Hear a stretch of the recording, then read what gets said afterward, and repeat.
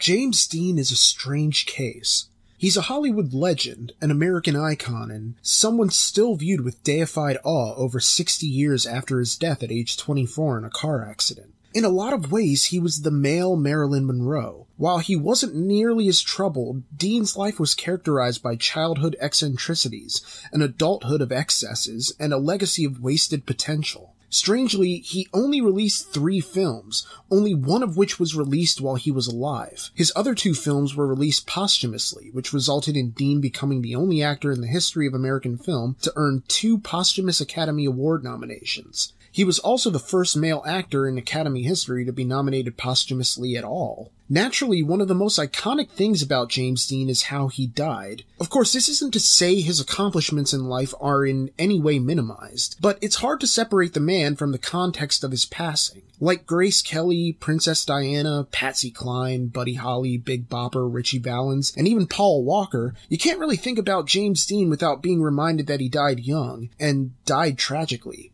Worse still, he died preventably. But we're not really here to debate the senselessness of Dean's death. Rather, we're here to look at one of the more unusual facets of the Dean legend. You see, James Dean was a huge auto enthusiast, and it's one of the passions that would come to define the man to those who knew him. Cars would also factor heavily into the legend surrounding him in the years following his death, as Dean's Porsche 550 Spyder had a touch of the supernatural about it.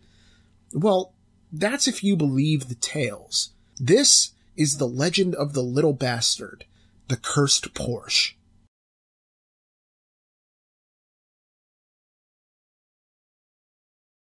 James Dean was born on February 8, 1931 in Marion, Indiana. His mother, Mildred, was the daughter of a local farmer, and his father, Winton, was an ex-farmer with a Quaker lineage stretching back to the Mayflower, or so it was said. Winton eventually quit the farming business to become a dental technician, earning enough money to move Mildred and young James to Santa Monica, California to ride out the Depression. However, when Mildred passed away from uterine cancer, James was sent to Fairmount, Indiana to live with his aunt and uncle on their farm. Of course, there were worse places a boy could have been sent, but James was absolutely crushed just the same. Oh, and I'm going to call him James for this boyhood section rather than Dean, because there are multiple Deans here, so yeah. But anyway, it wouldn't have been an exaggeration to call Mildred a beloved mother, considering just how close she and James had grown. As a little boy, James would write down a wish each night and then stuff the paper slip under his pillow. His mother would then sneak into his bedroom and read the piece of paper and then find a way to make the wish come true the following day. And that's just for starters. They shared a love of tap dancing and various expressive arts, with Mildred even going as far as to teach her son how to play the violin. James's bond with his mother was further reinforced by the litany of medical issues that plagued him in his childhood, from myopia to nosebleeds to diarrhea and even anemia. Mildred was the only person capable of handling the young boy's issues since Winton Dean had his hands full with work, so when James's mother passed away and he was sent to live with his aunt and uncle, it was only natural that he would become a reclusive, introspective boy. His best friend and the only person who truly ever understood him was gone from his life, and there was no one there to really fill the void. Throughout his childhood, James passed a lot of time just tinkering with anything he could find. In addition to the usual farm chores like planting seeds, milking cows, and feeding chickens, James spent most of his afternoons disassembling his bicycle and then putting it back together, over and over and over again. In a way, James Dean was sort of like Luke Skywalker. You know, dead mother, raised on a farm by his aunt and uncle, tinkered with machines, bad and or non-existent relationship with his father, you know, the usual. But in much the same way Luke found a father figure in Obi-Wan, James would meet someone to serve as a mentor and friend, albeit with some lingering questions about the relationship. In his adolescence, Dean became friends with a local Wesleyan minister by the name of Reverend James DeWeird, and this is pretty much where the myth-making of James Dean begins, considering DeWeird was the man who helped shape Dean's passions. And I'm going to call him Dean from here on out since I don't want James getting confused with other Jameses in this story, like this DeWeird fellow. Anyway, DeWeird was the man who introduced Dean to things like bullfighting, theater, and yes, even racing. DeWeird even took a young Dean to the Indy 500, and it's said that this event was where Dean was first bitten by the automotive bug. Now, rumors of a sexual relationship persist to this day, and if true, then it would mean that Dean was abused as a youth. But it's hard to really know one way or the other outside of anecdotal evidence that he told Elizabeth Taylor that he had a relationship as a youth with a minister who he refused to name. I suppose part of this is the problem with the Dean legend. It's hard to really separate fact from fiction with the guy because so much of it is couched in conjecture and hearsay. There are still ongoing debates regarding Dean's sexuality, and while it really, truly doesn't matter in the grand scheme of things whether he liked men or women, it speaks to the larger point that even those who knew him didn't really know him that well. Anyway, when Dean graduated high school in 1949, he moved back to California to live with his father and his new stepmother, with the goal of pursuing acting since he'd developed a unique talent for onstage expression. To celebrate his graduation, Wynton bought James a used 1939 Chevy, which became the new gadget he'd tinker with for days on end. But Dean's newfound relationship with his father was short-lived as he dropped out of UCLA to pursue acting full-time. Dean's father fully anticipated that his son would fall short of his goals in the entertainment industry, but instead, something unexpected happened. James Dean started getting noticed. The rise to fame wasn't exactly instantaneous, but it didn't take too long for the spotlight to find James Dean. This was due to his willingness to wear many different hats in order to get his face and name out there. He worked as a parking lot attendant at CBS Studios, and as a stunt tester for the game show Beat the Clock in the early 1950s. And he was eventually fired for, well, beating the clock too quickly. The whole idea was for him to test the challenges, not to actually beat them. He eventually landed a national Pepsi commercial, which was his first nationally televised gig. This was followed by a role as John the Beloved Disciple in an Easter special titled Hill No. 1. After a string of television cameos and stage work, Dean was admitted to the fabled Actors Studio to study method acting under the legendary Lee Strasberg. By 1953, he was in the running for the lead role of Cal Trask in Elia Kazan's big screen adaptation of John Steinbeck's East of Eden. Steinbeck couldn't stand Dean, but thought he was pitch perfect for the role. Dean was cast, and the rest is history. Over the next 2 years, he filmed the iconic Rebel Without a Cause and the Oscar-nominated classic Giant with Elizabeth Taylor. But he would only ever live to see the release of East of Eden.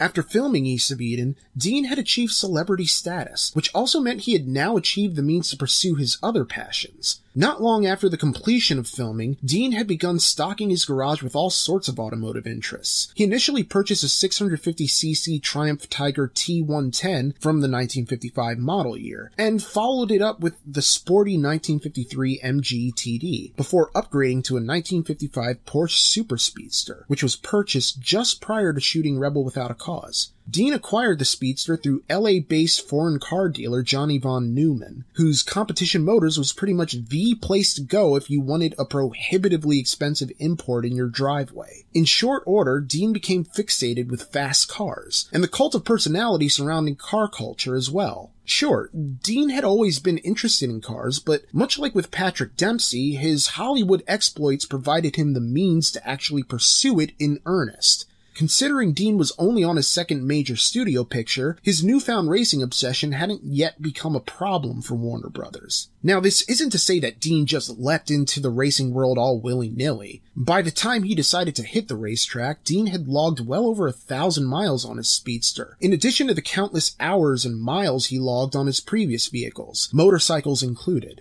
With the Speedster, Dean honed his high-speed skills on the infamous Mulholland Drive, which had a reputation as a pretty dangerous stretch of road, considering the nasty curve near Laurel Canyon. But no matter the preparation involved, Dean was viewed as a flash in the pan by his automotive enthusiast peers. To them, he was an actor looking to make the crossover to a high-risk sport to satisfy his adrenaline cravings. And maybe part of it was true. If anything, Dean did have an itch for speed that he could never seem to properly scratch. Perhaps racing allowed him to achieve a certain independence. Out on the track, Dean didn't have to rely on co-stars or directors or screenwriters to help realize the vision he had for his art. He was a man in charge of his own destiny. There was also a certain intimacy in racing, in the knowledge that your rivals are engaged in the same solitary battle to master their own fears, inhibitions, and impulses. Yes, it was a competition, but there was also a kind of unity in it. So it's easy to imagine why racing might have appealed to Dean, outside of his youthful desire to go really, really fast.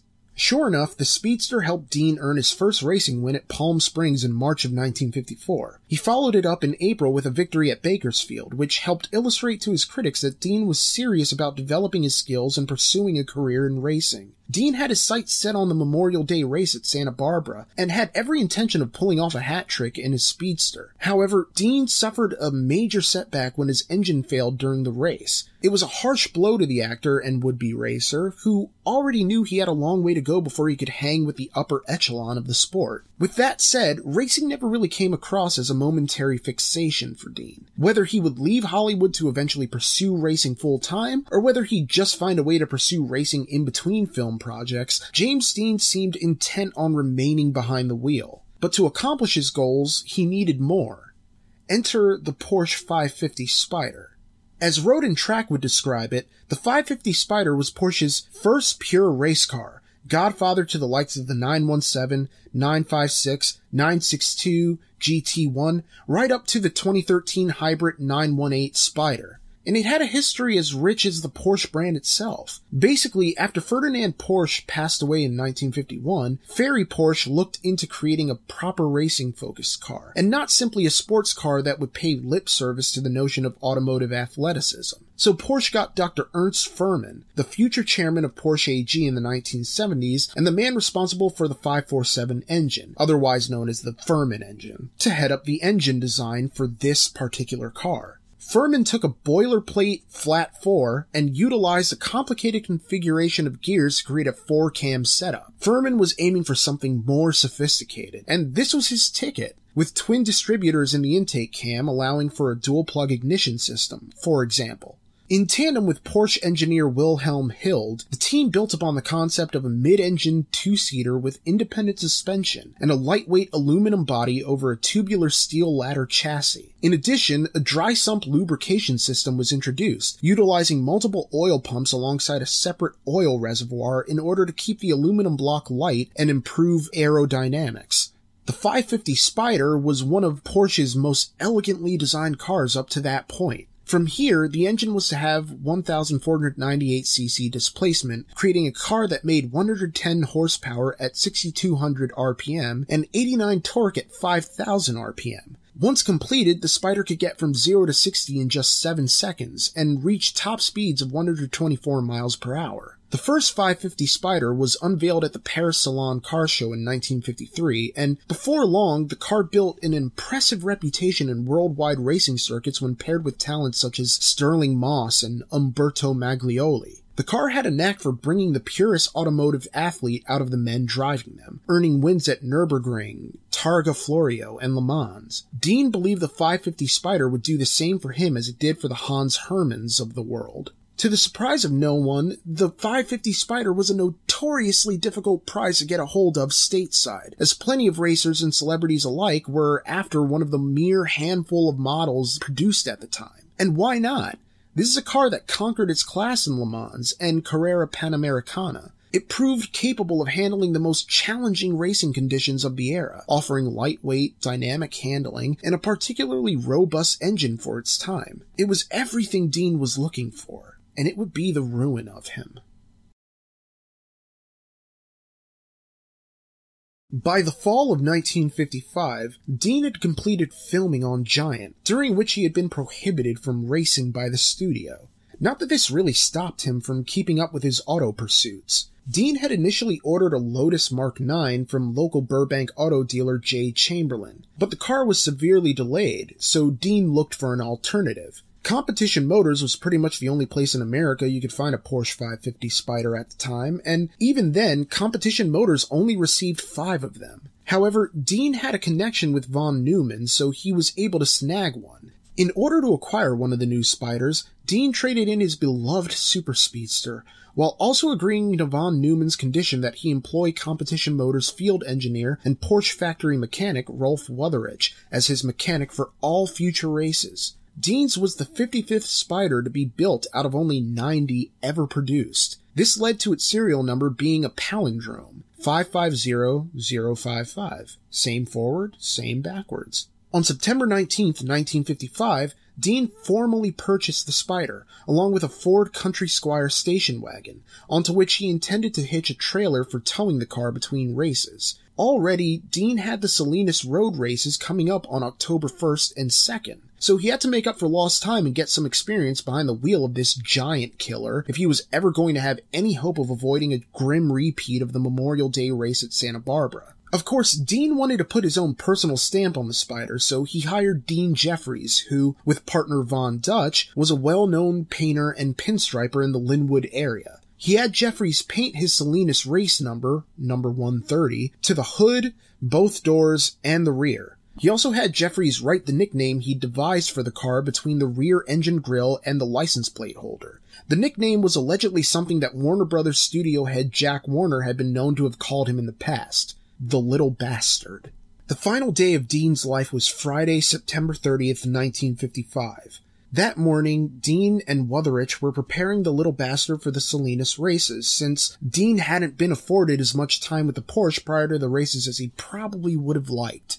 You have to remember, he logged over 1,000 miles on the Speedster before he ever attempted racing it, and he traversed a wide variety of terrains in preparation for the challenges that would face him as a racer. But he wasn't really provided that luxury with the Spider since he'd so recently acquired it. You could make the argument that Dean wouldn't have needed long to become accustomed to the car, but this wasn't just any car. It was designed with a more skilled class of racer in mind than a guy like James Dean, who had talent but wasn't anywhere near the experience level of some of his more successful contemporaries. At first, the plan was for Dean's friend Bill Hickman to take the Country Squire and trailer the Little Bastard in back. They would be joined by Sanford Roth, a photographer with Collier's magazine who intended to publish a story on Dean's racing career. However, Wutherick believed it would be a better idea for Dean to drive the Little Bastard to Salinas himself, since he hadn't had nearly enough time behind the wheel. Although it was 1:15 in the afternoon, the group decided to have a late breakfast at Hollywood Ranch Market across the street from Competition Motors on Vine.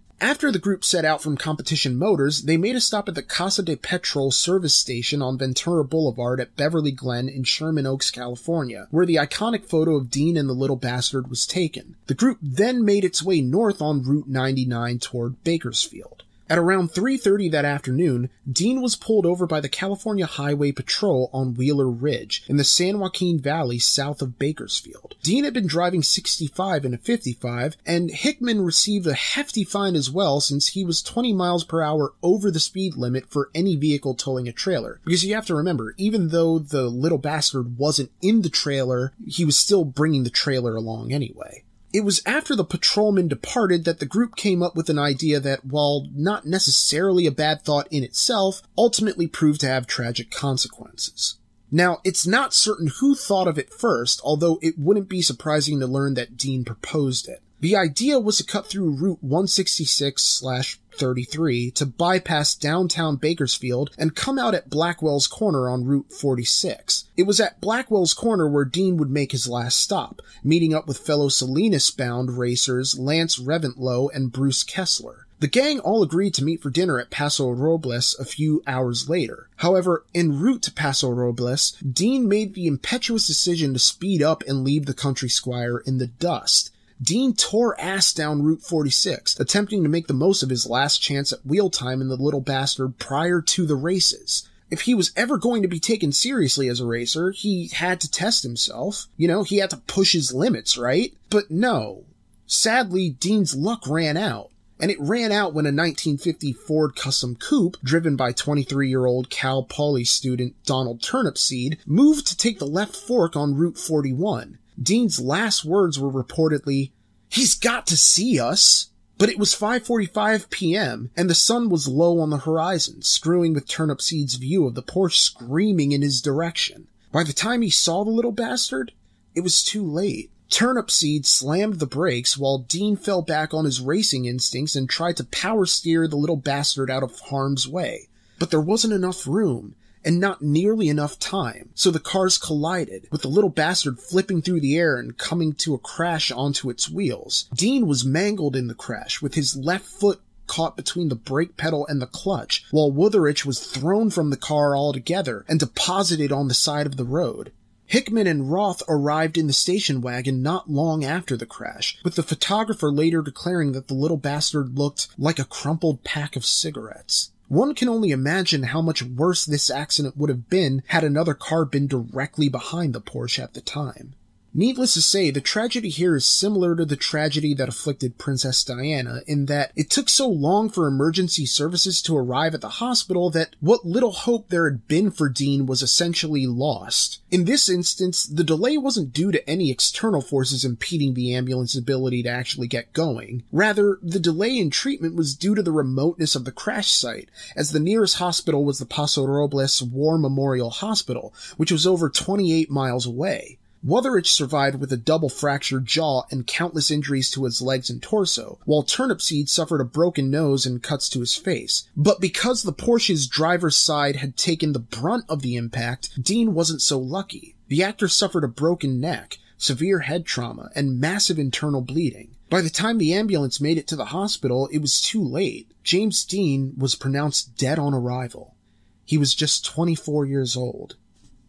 In a spooky, ironic coda to all this, Dean had filmed a road safety PSA prior to his death in which he encouraged young drivers to slow down, stating, "The life you might save might be mine." Spookier still, just 1 week before the accident, Obi-Wan Kenobi himself, Sir Alec Guinness, issued a warning to Dean after seeing the little bastard up close, declaring that Dean would be dead in a week if he drove the thing. Sure enough, Dean laughed it off, as if listening to Obi-Wan Kenobi was some sort of bad idea for a guy who grew up like Luke Skywalker.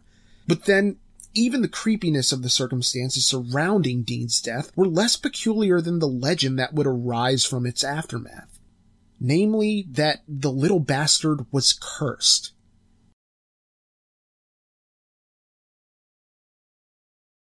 The first rumors of the little bastard curse came from car customizer George Barris. Allegedly, sometime after the crash, Barris purchased the wreckage of the little bastard for $2,500, which is around $22,605 today. Anxious to turn a profit, he turned around and sold it to Dr. William Eshrich, a surgeon from Burbank who moonlighted as a racer for Cal Club, and his friend and fellow doctor Troy McHenry. You see, Eshrich needed a new motor for his Lotus Mark 8, and figured the 4-cam motor used in the little bastard would serve him well at the Pomona races. Sadly, he couldn't have been more wrong. Eshrich struggled like he rarely had before, sustaining some pretty bad injuries when the Lotus inexplicably locked up on him. The result? Eshrich spun wildly out of control and rolled over in the middle of a turn. But even then, he didn't suffer as badly as his buddy Troy McHenry, who was killed when his car lost control and smashed into a tree. As it turns out, McHenry had borrowed the little bastard's transaxle to use in his own Spider. Following the accident, there was debate over just what caused the malfunctions in the first place, with the operating theory being that the crash was caused by a steering failure that had nothing to do with the salvaged pieces from the little bastard. But with 2 deaths under its belt and major injuries to 3 other men, there was enough of a foundation on which to build the curse mythology. So why is Barris credited with getting the myth off the ground and not Eshrich? Well, for one, Eshrich never believed in the legend, simply chalking up his accident and his friend's death to bad luck and standard equipment failure. But as one of the men to popularize modern custom car culture in the United States, it behooved Barris to see that the legend only grew, since he had come to reacquire the parts to the little bastard. In further promoting the legend, Barris beefed up his role in the creation of the car, while also exaggerating his friendship with the late Dean. For instance, Barris claimed that Dean came to him for advice on what to do with the car's exterior design, even asking if Barris could do the paint job on the little bastard for him. Barris allegedly told Dean that they should add a red stripe to each fender, and he even got Von Dutch to do the racing stripes for Dean. But according to Porsche historian Lee Raskin, the racing stripes would have already been on the car when it was delivered to Competition Motors. Oh, and remember Dean Jeffries, the painter and pinstriper who'd built a reputation in the LA area? He had actual records proving he did all the painting on the little bastard himself. According to Jeffries, not only were Barris and Dean not friends, Barris never even saw the car up close while Dean was alive, much less touch or work on it. Now, while it's true that Barris absolutely did have Hollywood connections and would later go on to produce such pop culture icons as the original Batmobile, Barris made himself an integral part of the mythos of the Little Bastard, such as when he claimed that while the car was in park at his shop, it sprung to life, changed gears, and crashed into a wall. It was that kind of absurd myth-making that helped Barris spread the legend of the Little Bastard far and wide. That, and a considerable amount of physical resources. With the majority of the bodywork rendered unsalvageable, Barris decided to recreate the car from the scraps he had left, and cover it in a sheet metal body. He would later loan the car out as a touring display for the California Highway Patrol as part of an exhibit on automotive safety. The car was a popular exhibit since interest in Dean remained high, but the curse mythos had yet to take hold. 20 years later, Barris would use his autobiography to perpetuate what many believed to be an entirely apocryphal history for the Little Bastard. To hear Barris tell it, he purchased the Little Bastard from Dean's family after the crash, and he had it transported to his shop. However, in the process of unloading it off the truck, it supposedly fell and crushed the legs of one of the mechanics. After the death of Dr. Troy McHenry, Barris would go on to claim that another man was paralyzed after using a transaxle from the Little Bastard. Later, a fire at a car garage in Fresno would allegedly burn every single car, except for the cursed Spider, which went virtually unharmed. From there, Barris would claim that even people who'd been passengers in the car were cursed. In this instance, Barris relays a fuzzy piece of history. He alleges that Rolf Wutherich, Dean's sole passenger in the Little Bastard, was convicted of murdering his wife. While it's been said that Wutherich snapped during an argument with his wife and then proceeded to stab her 14 times with a kitchen knife before trying to commit suicide himself, both husband and wife supposedly survived in this story. So you can't really be convicted of killing someone you didn't successfully kill, right? But this is the thing, it's hard to prove that this story actually happened. It really is hard to find any independent corroboration for the stabbing itself outside of a few history-related articles about the James Dean crash. I mean, I tried like hell to find a police report or a special interest piece of Wutherich's life that might have mentioned the incident, but I had no such luck. The best I could find was the History Channel website's official write-up on the Dean curse. In short, it's a smaller mystery embedded within the larger mythos of this Dean curse. And we'll come back to why this Wutherich thing might be so elusive a bit later, but for now, let's turn back to the string of oddities surrounding this car. Through Barris, the tale of the curse escalated with countless stories. For example, a truck transporting the car to Salina skidded, and the driver, a man by the name of George Barquis, was thrown from his truck and then crushed to death when the Little Bastard fell off the flatbed.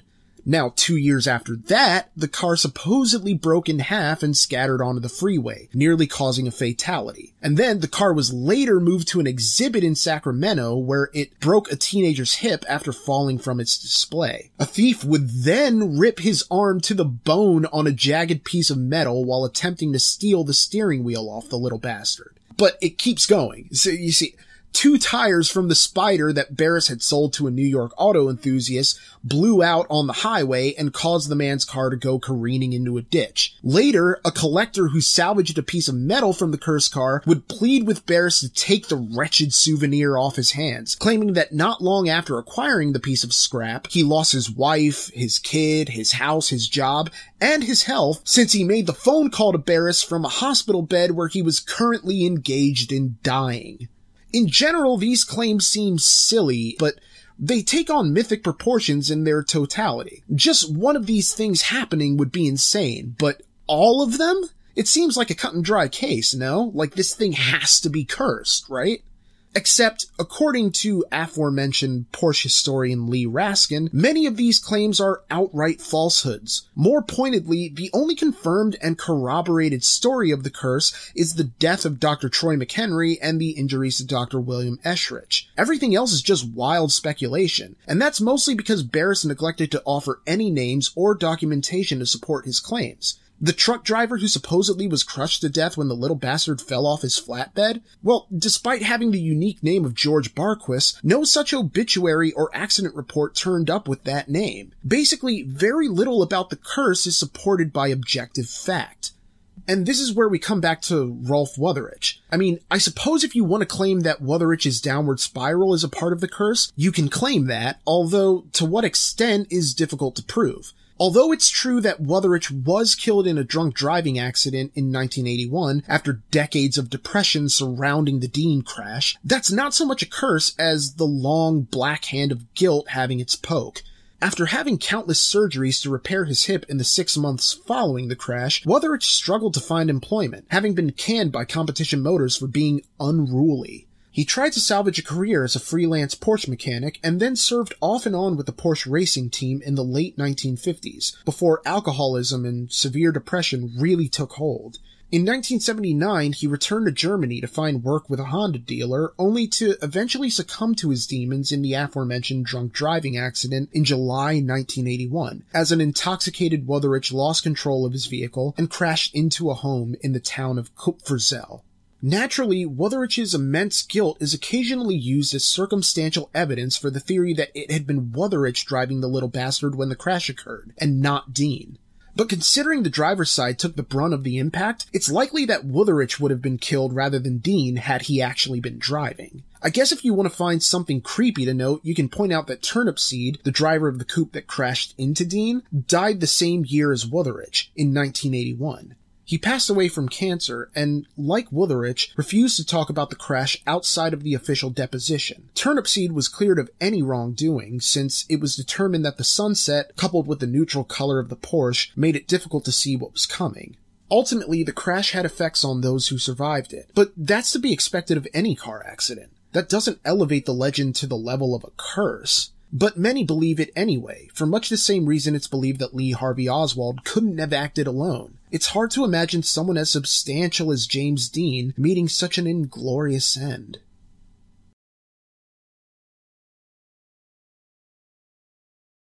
So what happened to the little bastard? Well, Barris claims that the car vanished in the 1960s while being transported on a train from Florida to California. Never mind that he would contradict himself in a 2011 interview with the claim that it was lost in New York. At the time of its disappearance, Barris hired a private investigator to get to the bottom of the case. His name was J.J. Arms, which is kind of an ironic name for a guy who lost both of his hands at age 11. As it turns out, he and his 18-year-old friend broke into a railroad station house and stole some railway torpedo sticks. J.J. rubbed the two torpedo sticks together and they detonated, completely mutilating his hands. But here's the thing, J.J. Arms is awesome! He briefly pursued acting before starting his own private investigation agency, and he even released action figures of himself through his J.J. Arms toy line, with detachable prosthetics and a bunch of gadgets and a whole mobile investigation unit. He was basically Inspector Gadget. Basically, at least in action figure form. But I digress. After an extensive investigation into the car's whereabouts prior to its disappearance, Arms came to the conclusion that the car must have been stolen while in Florida rather than upon arrival in California, since there was no evidence of it ever having been loaded onto a truck or train of any kind. But the car never turned up in Florida, despite an exhaustive search. Throughout the years, there have been rumors of its discovery, and publicity stunts to drum up interest in the investigation. The most famous stunt was from the Volo Auto Museum in Illinois. You see, they offered to pay $1 million to anyone who came forward with the actual little bastard, provided Barris could authenticate it first. Never mind that this is chump change for anyone in possession of the real thing, since it's likely the true little bastard would go for a number in the tens of millions of dollars. Ultimately, no one spoke up until exactly 10 years later, on the 60th anniversary of Dean's passing, September 30th, 2015. A man came forward claiming to know where the little bastard had been stored. As his story goes, the man claims that as a child in the 1960s, he witnessed his father and a group of men store the car behind a false wall in a building somewhere in Whatcom County, Washington. However, the man's story is pretty suspect since he refused to reveal the location of this building until he receives half of the Volo reward. With that said, the man did pass a polygraph test and was even able to name some details about the car that only someone who'd seen it in person would know. But still, it's kind of strange. Like, who has memory that clear when they're 6 years old and retains it when they're a fully grown adult? I don't know. I have vague memories from when I was 6, maybe all the drinking. Nah, I don't know. In short, this man was the most credible lead to the little bastard in 2 generations. But talks broke down over money, since it's not as though the man had any claim on the building the little bastard was supposedly stored in, nor does he have any claim on the little bastard itself. But then, there was also the issue of whether Barris or his estate even had a claim on the car, since there was no documentation proving ownership. So it was a muddy situation with no real hope of ever getting any clearer. To make matters worse, less than 2 months after the mystery man came forward, Barris passed away in his sleep at age 89. From what I could find, the Volo Auto Museum has yet to come to any agreement with the mystery tipster, so this case remains unsolved, and the whereabouts of Dean's little bastard remains unknown. But then, part of the mystique of James Dean is that quality of vagueness. He wouldn't have been an idol to so many people had he been as accessibly real as your average Joe. This isn't to say that Dean wasn't a man of depth and definable richness formed by a life of hardship and emotional isolation. Rather, Dean is an enigma, someone who is both knowable through his passion, yet unknowable past those surface identifiers. The question of who James Dean was is invariably eclipsed by the question of what he might have done had he lived. 24 is far too young for anyone to die, much less someone capable of leaving an impression as indelible as Dean has in his films. But while 24 is young, it's not so young to pass into legend, and live forever in its crucible. Thanks for listening to this RCR Stories, guys. It's strange. I kind of wanted this to be a quickie, because this was a story that I always kind of wanted to do, but again, this was one of those things where I bit off more than I could chew and started writing it and realized how much more story there was to tell than I initially thought. So I just kind of kept writing until the story sort of came together. You know, the first RCR Stories about the Dale, that was maybe 5 or 6 pages. And then the Edsel story was 7 or 8 pages.